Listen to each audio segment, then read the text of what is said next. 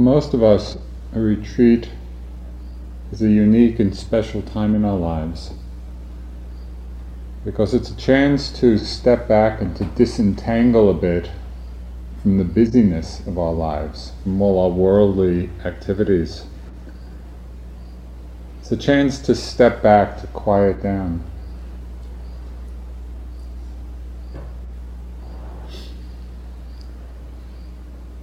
In the beauty of these surroundings, and this is quite an extraordinary facility to do a retreat, it's actually possible in the stillness and the silence to reconnect the sense of inner beauty, inner stillness, inner silence. And that's the great power of this kind of coming together. There's a sense of great ease and great joy when we can put it all down, even for a moment. When we're sitting in the midst of the busyness of our minds, if there's even a moment or a few moments when we come to a place of rest, we see that possibility, we see that potential, that's a wonderful discovery, it's a wonderful connection. It's the mind that even for a moment lets go of struggle, lets go of grasping, lets go of holding on. It's a mind of relaxed wakefulness, relaxed alertness.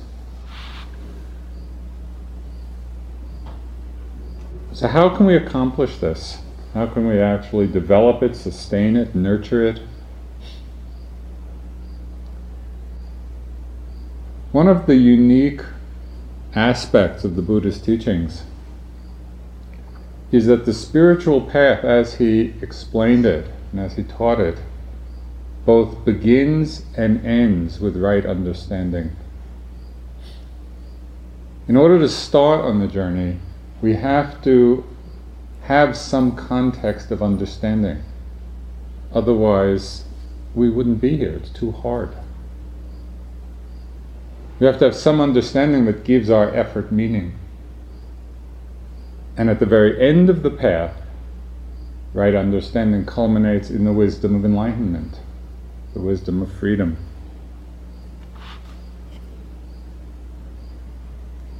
When you build a house, probably the most important aspect, the most important part of the structure is also the least glamorous. And that is the foundation.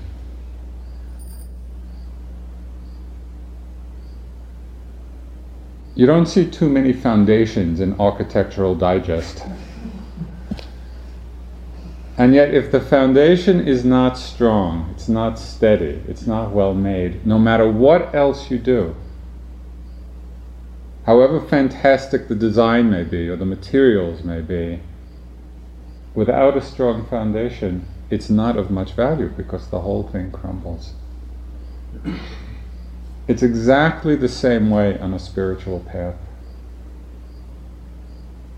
We can have all kinds of different meditative experiences, and far out things happening. But if the foundation is not solid, the foundation of our right understanding, they don't mean anything, and they don't have much transforming value.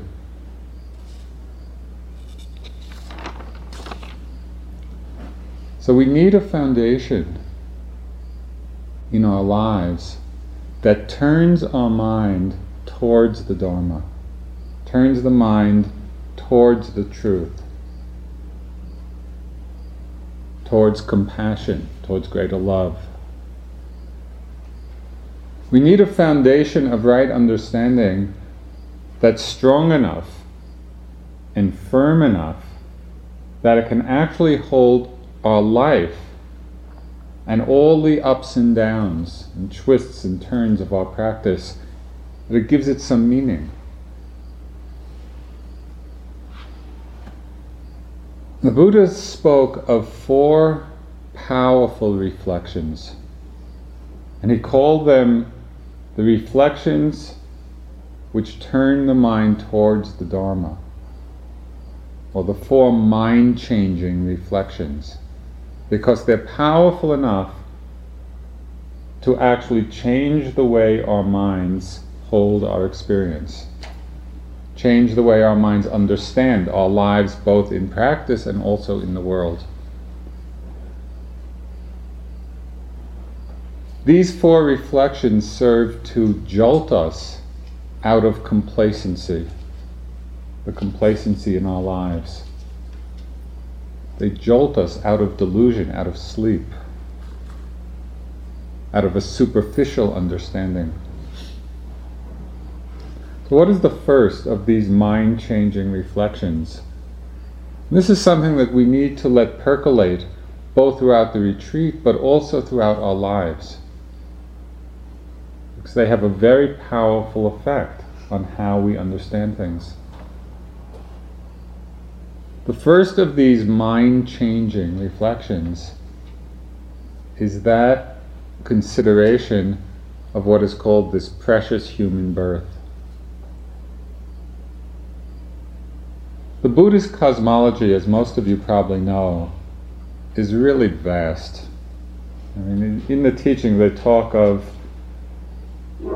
many planes of existence, and 31 planes of existence, and countless world systems, and endless cycles of rebirth. So we're talking about a very big picture. And in this vast cosmology, over and over the Buddha emphasized how precious it is to take birth as a human being. That it's a rare event in the immensity of possibility. He likened it, this precious human birth, to arriving at a great treasure island that's just filled with all precious things. Now you may not feel like you've arrived at a great treasure island, but upon reflection, I think we can understand this very meaningfully.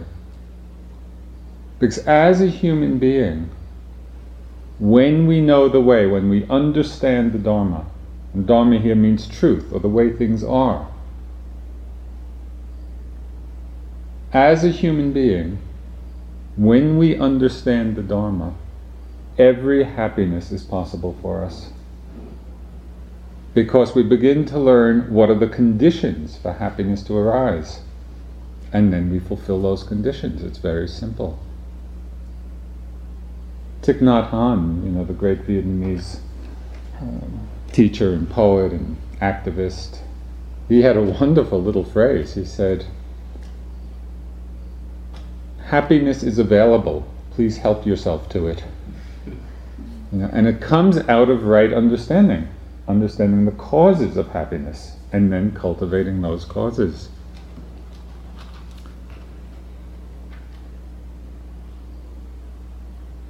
This reflection on precious human birth is not limited to a consideration of our human birth in the context, of many lifetimes and many world systems, which you may or may not, have belief in. It can also be understood, and perhaps more relevantly for us, within the context of this very life. Has to do with reflecting on the preciousness of our circumstances.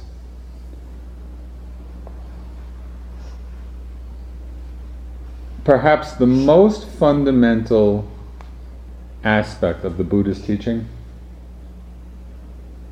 is the understanding that all things arise out of causes and conditions.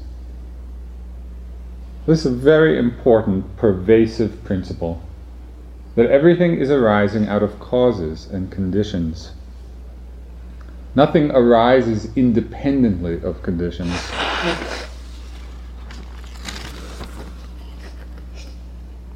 And the understanding that these conditions are always uncertain. We feel like we have a grip on or a handle on the circumstances of our lives, but that's really a basic delusion. When you look around in the world, so many places in the world where people were living peaceful, stable, ordinary lives, and then in a moment, circumstances change, and the lives of individuals or hundreds or millions of people completely turned upside down. And it could be due to natural disaster, which happens. Could be due to war, could be due to violence, could be due to disease.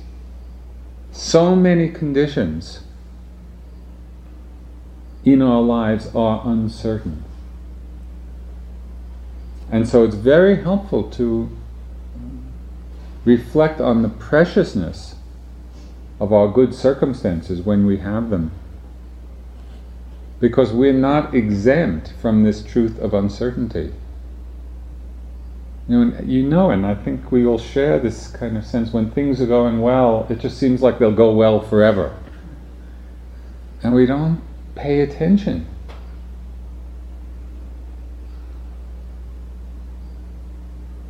But it's all part of uncertain conditions always changing. For now, with all of us here, it's quite an amazing coming together of conditions. We have the leisure, the resources, the interest to practice.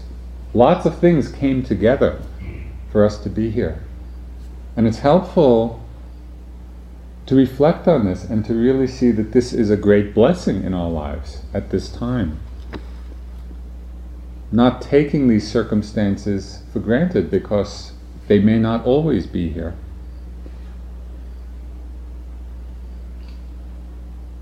Even among beings who are born human, the 4 or 5 billion people on the earth, how few get to even hear teachings about liberation, about freedom? Very few. It's a very rare circumstance. And even among those who through circumstance get to hear the teachings, how many of those are actually interested in them? Many fewer. And of those interested, how many have enough motivation and the circumstances to actually put them into practice? This precious human birth. We need to reflect on this, see the blessing in our lives, so that we don't slip into complacency.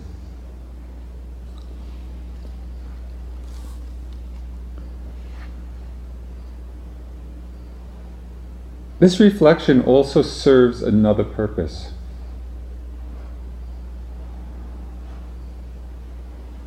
And that is, it puts all the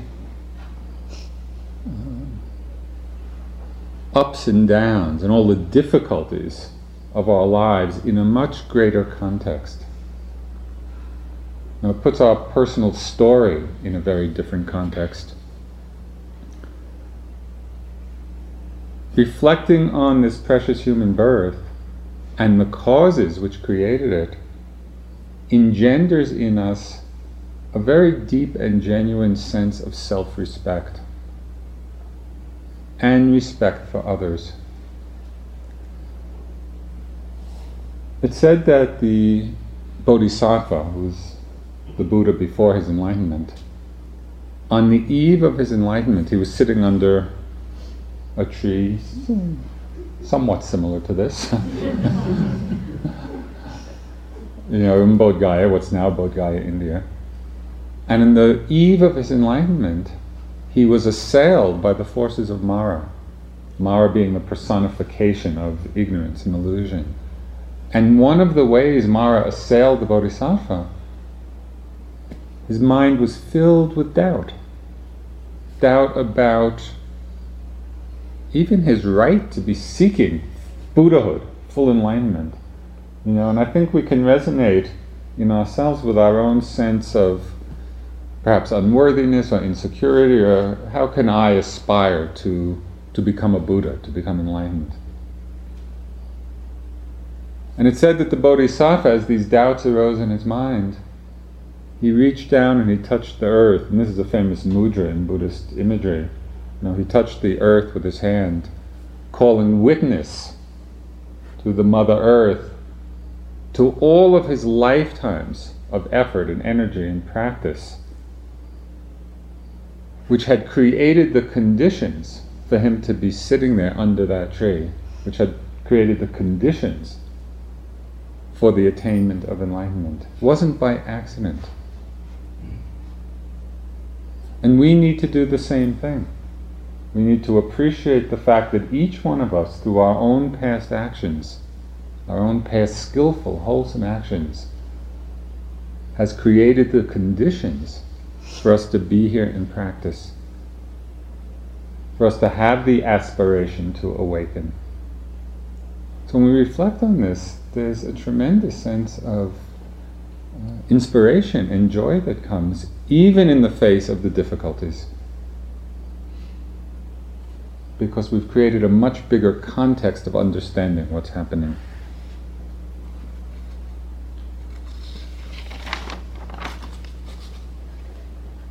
This is the first reflection that turns our mind towards the Dharma. The preciousness of human birth, the preciousness of our circumstances that allows us to be doing this. The second mind-changing reflection is the reflection on impermanence. Now this is quite interesting, because if you go up to anybody on the street and you say, "Do things change?" "Oh yeah, things change." Everybody, this is obvious. I don't think there's anybody who would say things don't change. And yet, we seem to stay on a very intellectual level with it. We know intellectually that things change, but we haven't, for the most part, deeply grokked it, deeply integrated it into our wisdom, into our understanding. And so that's what we need to do with this reflection. We need to see it at work over and over and over again, until our understanding of impermanence goes from an intellectual level to a level of transforming wisdom. When we truly and deeply see the impermanence of things, what happens? The mind relaxes. The heart relaxes. Because we let go. We're not holding on so tightly. We only hold on, we're only attached because we're under the illusion that we in fact can hold on to something. So when we see through that, when we reflect on the changing nature, the impermanent nature, and we see it deeply, there's this great ease that comes about in our lives. We let go of a lot of struggling. We let go of a lot of suffering. It's said that the Bodhisattva, in his aspiration for Buddhahood, reflected on this truth, thinking that why should I, who am subject to change, also keep seeking those things which are subject to change?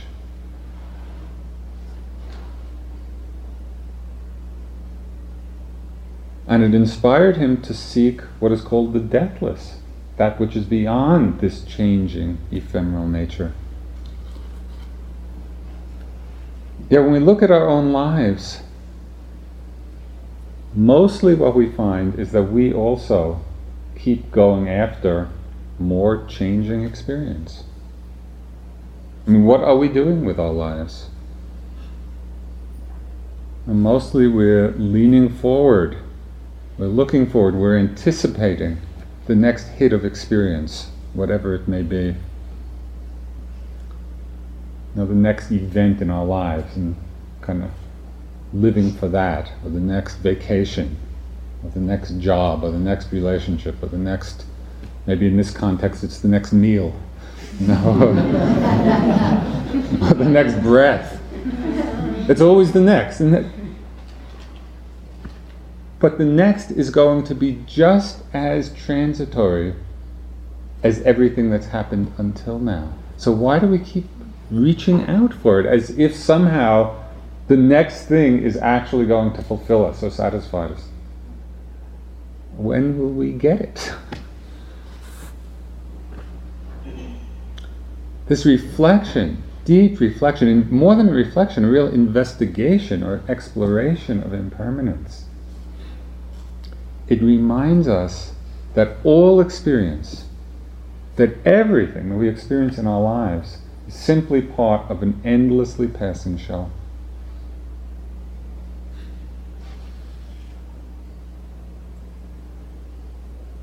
It's empty phenomena rolling on.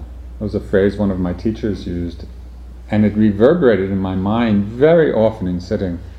Just be sitting and watching the show. Empty phenomena rolling on, moment after moment after moment. My first teacher, Munindraji, he used to ask, where is the end of seeing? Where is the end of hearing? Of smelling, of sensing, of tasting, of thinking. Do we ever get to the end of it? No. It's not that there's anything wrong in these experiences. That's not the implication. So don't misinterpret that. It's not that there's anything wrong in seeing or hearing or smelling or feeling or thinking.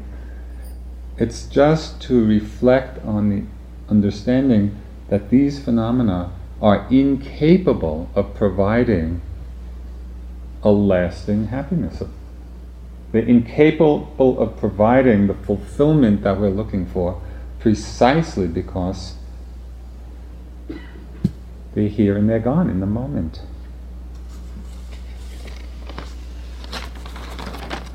There's one very wonderful paradox of spiritual life, and it's really quite interesting, is that all of these objects of experience, as objects of desire, keep on leaving us unfulfilled. And yet, as objects of mindfulness, become the vehicle of awakening. So it's the very same experiences in our lives. When we're relating to them as objects of desire, they leave us very frustrated. And yet the very same experience, when we relate to them as objects of mindfulness, they actually are the doorway to our liberation. So it's not to run away from experience, it's to learn how to be with it in a fruitful and constructive way.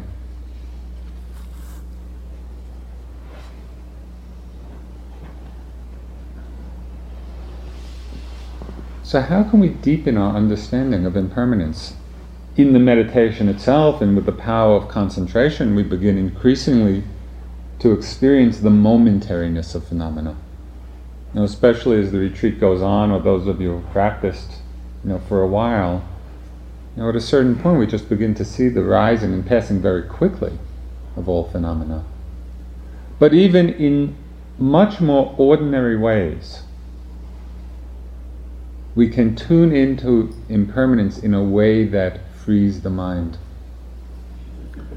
Next time you go for a walk, you're just walking outside, either the slow meditative walk or a more relaxed walk, simply pay attention to the flow of experience, to the movement of the body, the different sensations of the movement, and to sounds, and to the sensations of the air and the skin and the sights. Just be watching the flow of experience and watch what happens. They're all disappearing, and new ones are arising, and disappearing, and new ones are arising. There's nothing stable, there's nothing steady. There's nothing which remains. we actually can see in the most ordinary way the constant vanishing, passing away.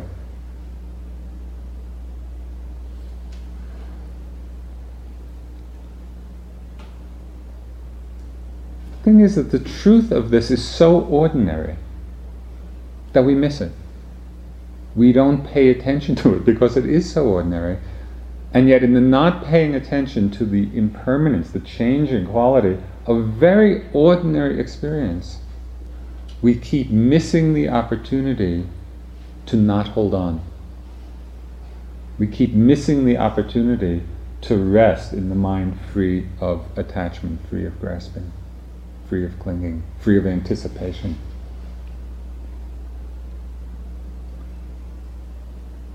Ajahn Chah, who was one of the great Thai meditation masters of this century, his teachings were always very simple and very to the point. He said, if you let go a little, you will have a little peace. If you let go a lot, you will have a lot of peace. If you let go completely, your struggles with the world will have come to an end. It's really simple, although it's not easy to do because of our strong, habituated responses. This reflection, investigation, exploration of impermanence, both in a very concentrated meditative way and in a very ordinary way in our lives, really helps us to let go.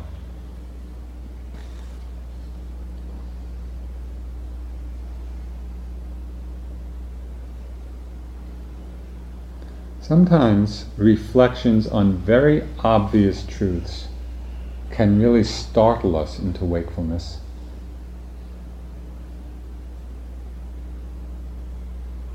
And the Buddha suggested some reflections in just this way, things that are very obvious and yet things we don't generally think much about.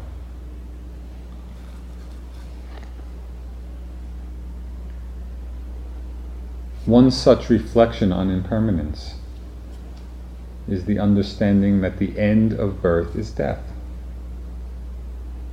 How often in the course of an ordinary day do you really think about this? Probably for most of us, not that often. And yet this is the great fact of life, the great mystery, the great truth, that our life is only running out. Time is just getting shorter and shorter and shorter and shorter until death. So when we think about this, when we really feel this, and yes, this is happening not only to the other guy, but it's happening to me.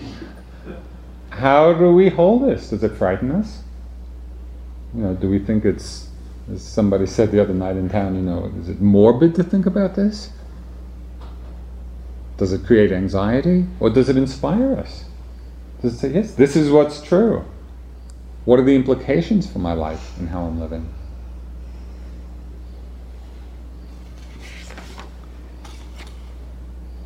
The end of life is death. The end of accumulation is dispersion. This is a really good one for our culture, because we're such an accumulating culture.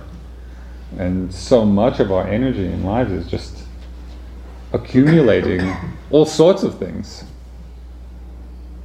And yet when we look carefully, always the end of accumulation is dispersion. Either things break or get lost, or we move, or we die, or somehow or other we're going to be parted from these things that we're accumulating.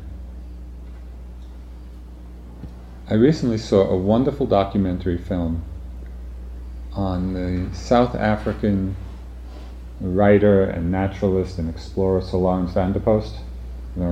This is a film by, actually he's a friend of ours, a Dharma practitioner, Mickey Lemley. And he did this documentary, and it had quite a bit of footage of Sir Lawrence van der Post in South Africa, connecting with the Bushmen, which is a very unique culture. in the world.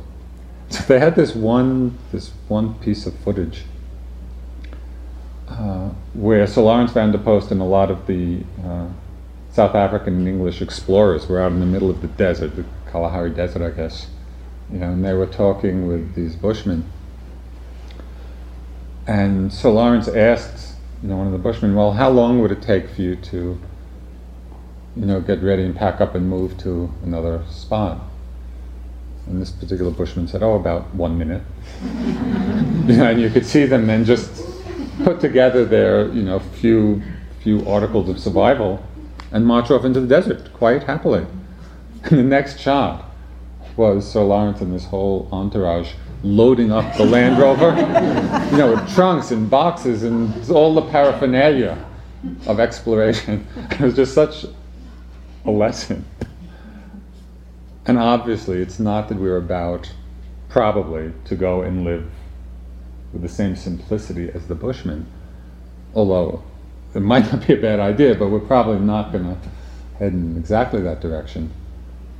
But still, it's very helpful just to take a look at the tendency toward accumulation, how much of our life is spent doing that, and know that it's of no use. It's all going to be dispersed in the end.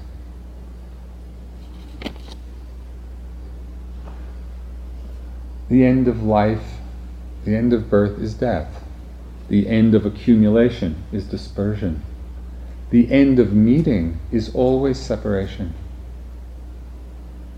The Buddha likened all of our meetings, no matter whether it's occasional or very intimate meetings, always ends in separation. He said it's like figures in a dream mingling. In a dream, figures come together and live out a certain dynamic and then part. Dream ends.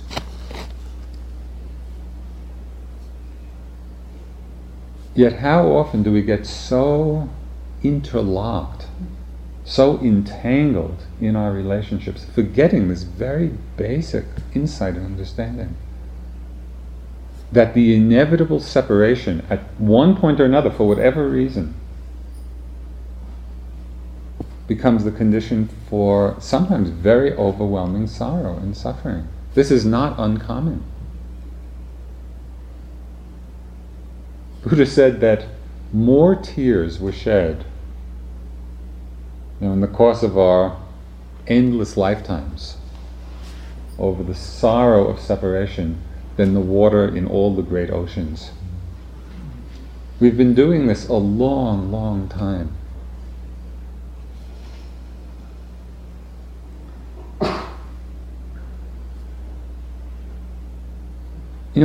Again, for most of us, the feelings of sorrow and loss are quite natural. So it's not to think that, or to pretend, that I'm meditating and so I'm not going to feel sorrow or loss in the face of separation. But the more we reflect on and investigate the truth of impermanence in this way, the inevitability of separation, so then it's less likely that we drown in those waters. Yet there'll be sorrow and there'll be sadness, but perhaps from the wisdom of our reflection, we don't become overwhelmed by that. We're not drowning in it. And we begin to see more and more clearly the very critical, essential difference between love and attachment. Because so often these two get confused.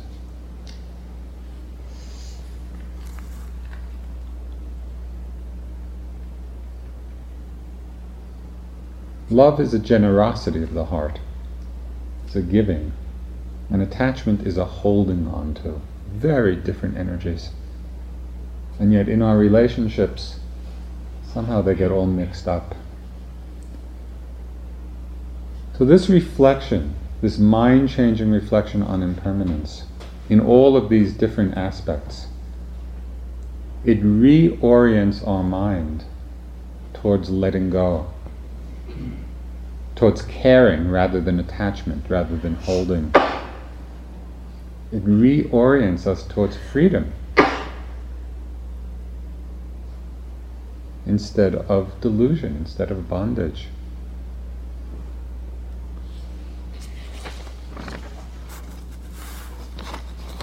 The first mind-changing reflection is that of the precious human birth, kind of waking us up from the complacency in our lives. The second is the reflection on impermanence. So we really investigated in all of its very many manifestations in our lives. The third mind-changing reflection is on the law of karma. And what this means very simply, karma is a Sanskrit word, very predominant in the teachings of the Buddha. Basically what it says is that all actions have consequences, that actions have results, that we can't do something in a vacuum. So again, this is quite obvious when we look around. We can see it very clearly just in the physical world, the physical environment. What happens when we pollute the environment? People get sick. Their whole quality of life is diminished. And we know this. We're reaping the fruits of certain kinds of actions.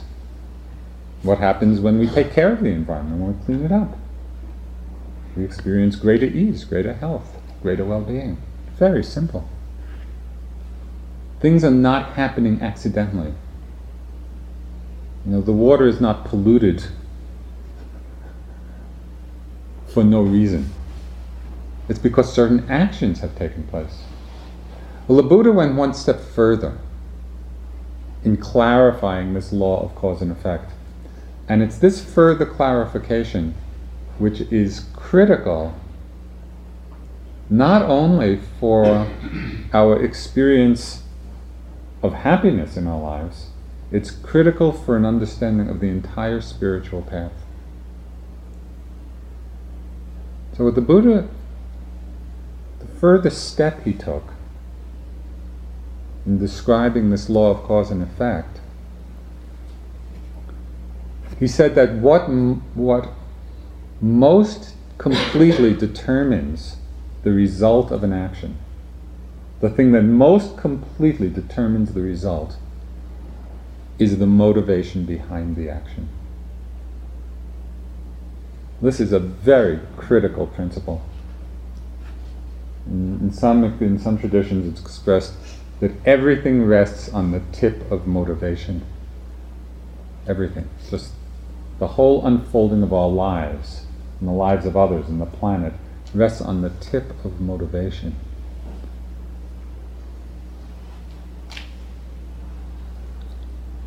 So this mind-changing reflection then on the law of karma, it invites us, more than invites it.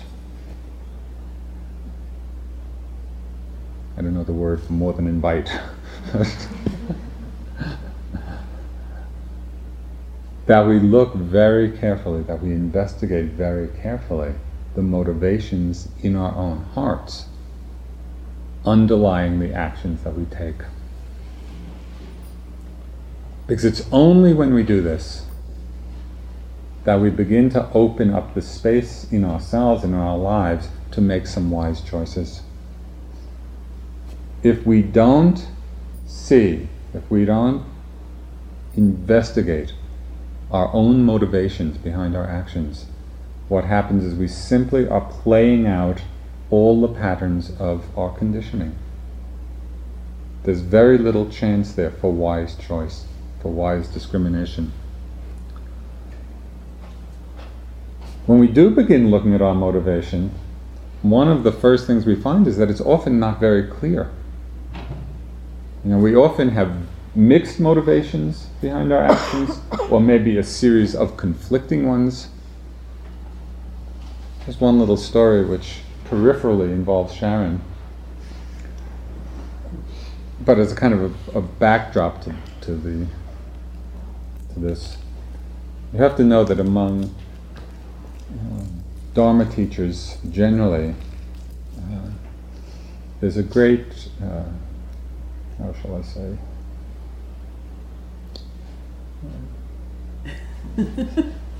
competition for good stories. A good story is a very precious commodity in this job. We're kind of like story vultures.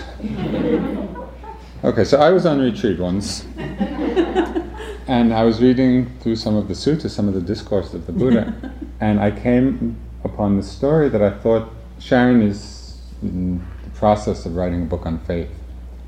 And I came across this story, and my first thought was, oh, that would really be a great story for Sharon's book. And my very next thought was, no, I don't want to give it to her. I want it for myself. It's a really good story. And then my next thought was, no, let it go. Give it to her. More stories will come. And then I thought, no, that's just being greedy. Let it go. And then my next thought was,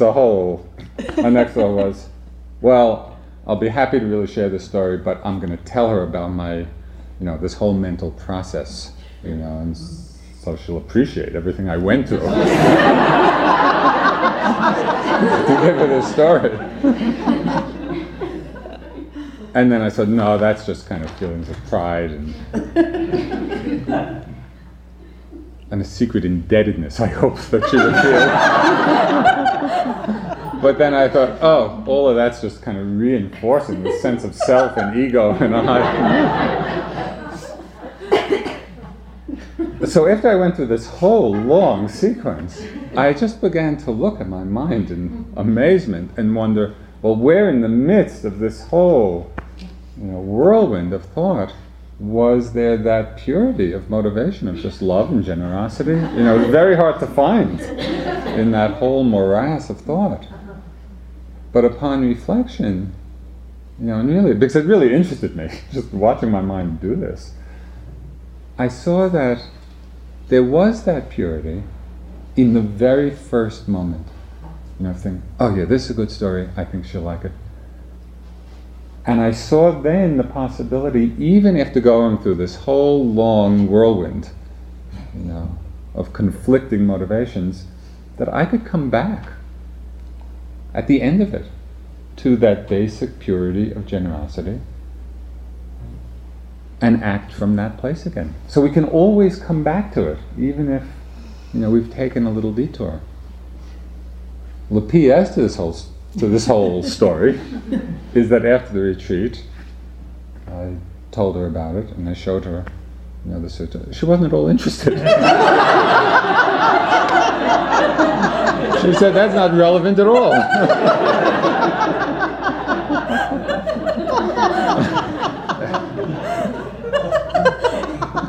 So,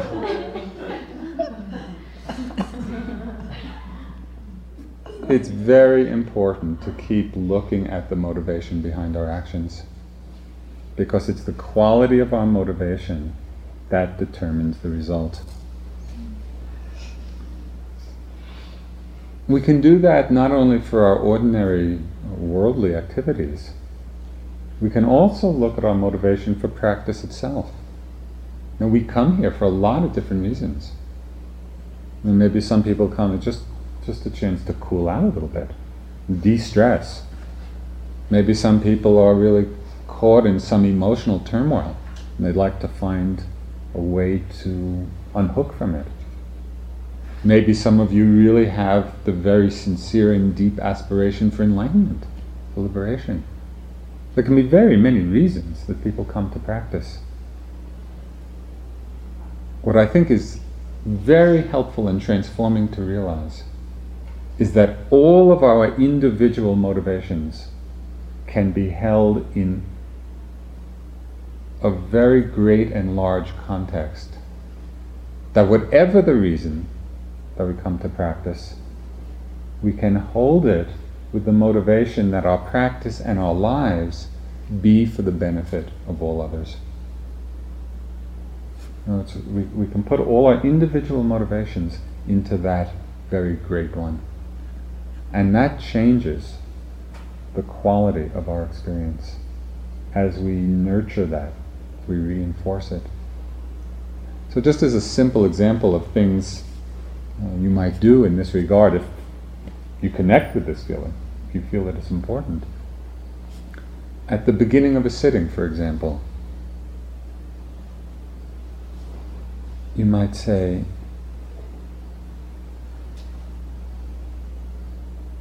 may I practice in order to awaken for the benefit of all beings.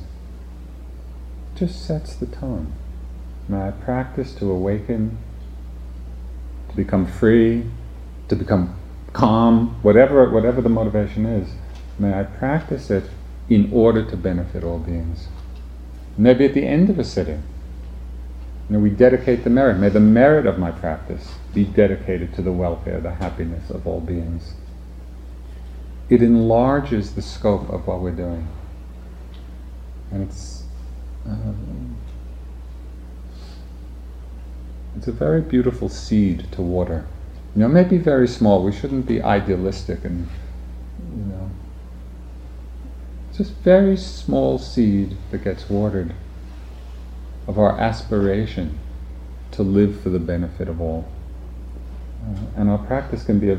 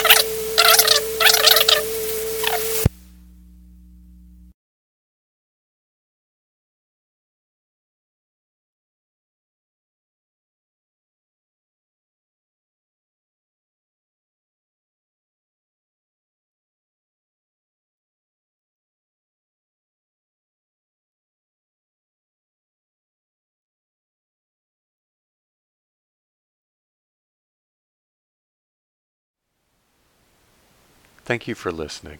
To learn how you can support the teachers and Dharma Seed, please visit dharmaseed.org/donate.